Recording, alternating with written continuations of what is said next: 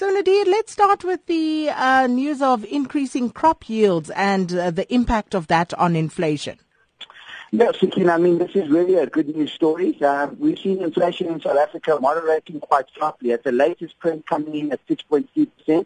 And a large part of this is due to the fact that, we've seen food price inflation coming under control, and that's because we've seen an 83% increase, particularly in maize, in the maize yield. Okay, tell you what, Nadir, let's just try and get you on a better line there. Nadir, the line's not playing ball, so what we're going to do is we're going to call you back and hopefully the line will be better. We'll take a spot break in the meantime. When we come back, we'll hear from Nadir about the impact on inflation of back to Nadir Tokhan for the economics update. Nadir, hope the line's better now. Yeah, can you hear me better? Much better. So I think it would be best if you just started with that recap all over again. Yeah, no worries. So essentially what we've seen is that inflation in South Africa has been moderating quite nicely. It's the latest print coming in at 6.3%, and although still outside the band, Sakina, moderating quite a lot from the levels of 7% and marginally above 7%, which we saw in the early part of last year. So, that's largely been due to the fact that food inflation has been moderating quite sharply, and we've seen maize prices, or maize crop yields rather, up 86% year on year from the 2016 harvest season to the 2017 harvest season. So I think we're going to continue to see food inflation hopefully coming under some sustained pressure. And if that happens and we see transport inflation coming under some pressure, we remain optimistic that the inflation could moderate to within the Reserve Bank's target band of 3 to 6%. And I think the improving yield crop, not just in maize but across the board, whether it be wheat, any of the other staple crops, we're seeing them all up in excess of 50% year on year. So, on the back of that, we hope that food inflation can continue to moderate, and that feeds through into the headline inflation number.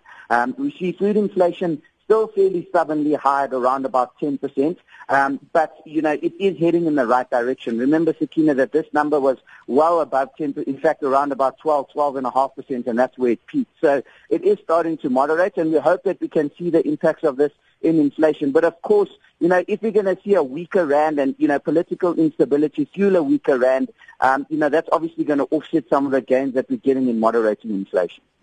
And then, Nadir, just also looking at the concerns around this current period of low volatility. Yeah.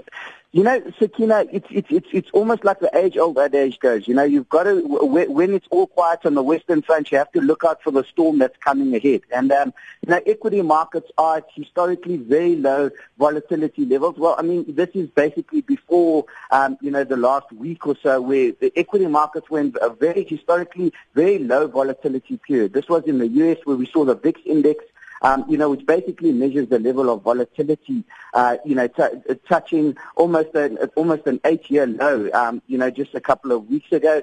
And, I think there's a lot of complacency built into the markets about, what's the outlook for growth, what's the outlook for earnings growth, what's the outlook for profitability. And on the back of that, we saw, equity markets worldwide surging higher pretty much ever since the end of the U.S. elections.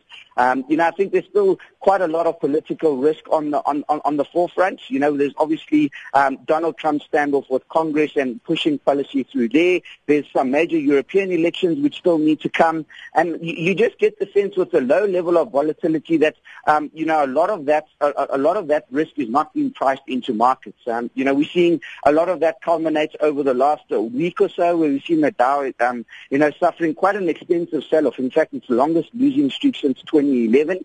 And I think that's how sensitive, in a low volatility environment, that's how sensitive markets are going to become to things like political risk or to some sort of unsettling news which hits the markets. We're going to see the sell-off become quite sharp, and will be a sharp reversal from, strong upward trends. So, I think we're likely to see an increase in volatility over the coming months and over the coming years. And I think, we've been spoiled by global central banks pretty much over the last 8 years or so, who have, as a matter of policy, kept the markets flush with liquidity. And as a result, it's almost been a one-way track upwards. And I think, in a higher interest rate environment with a number of political risks coming through this year, we just feel that, volatility could be on the up and up, and, that could present quite a challenge for financial markets. And just finally, Nadir, improved performance of European equities relative to U.S. equities, what's driving that? Yeah, Sakina, I think the big part here is that, we have to take a step back. And when you look at the fundamentals, so before even discussing the politics or the short-term trends, European equities are in fact trading at a discount to U.S. equities. If we look at it, 16 times forward multiple or 15.5 times forward multiples or trailing multiples rather for European equities, and about 19.5 times trailing earnings multiples for U.S. equities. So, first of all, European equities trade on quite a big discount relative to U.S. counterparts.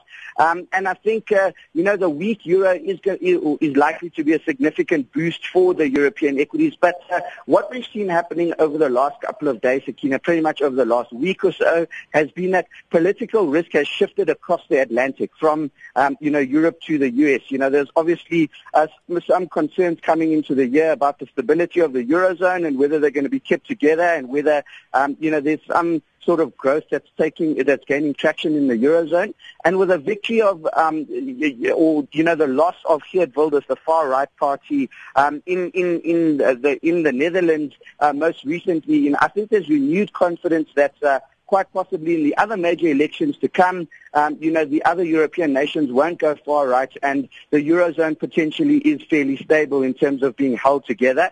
And we're seeing that, improved economic data as well, from the likes of German PMI data, German business confidence data. So I think it's just about the European economy on an improving trajectory, and about political risk moving from Europe over into the US.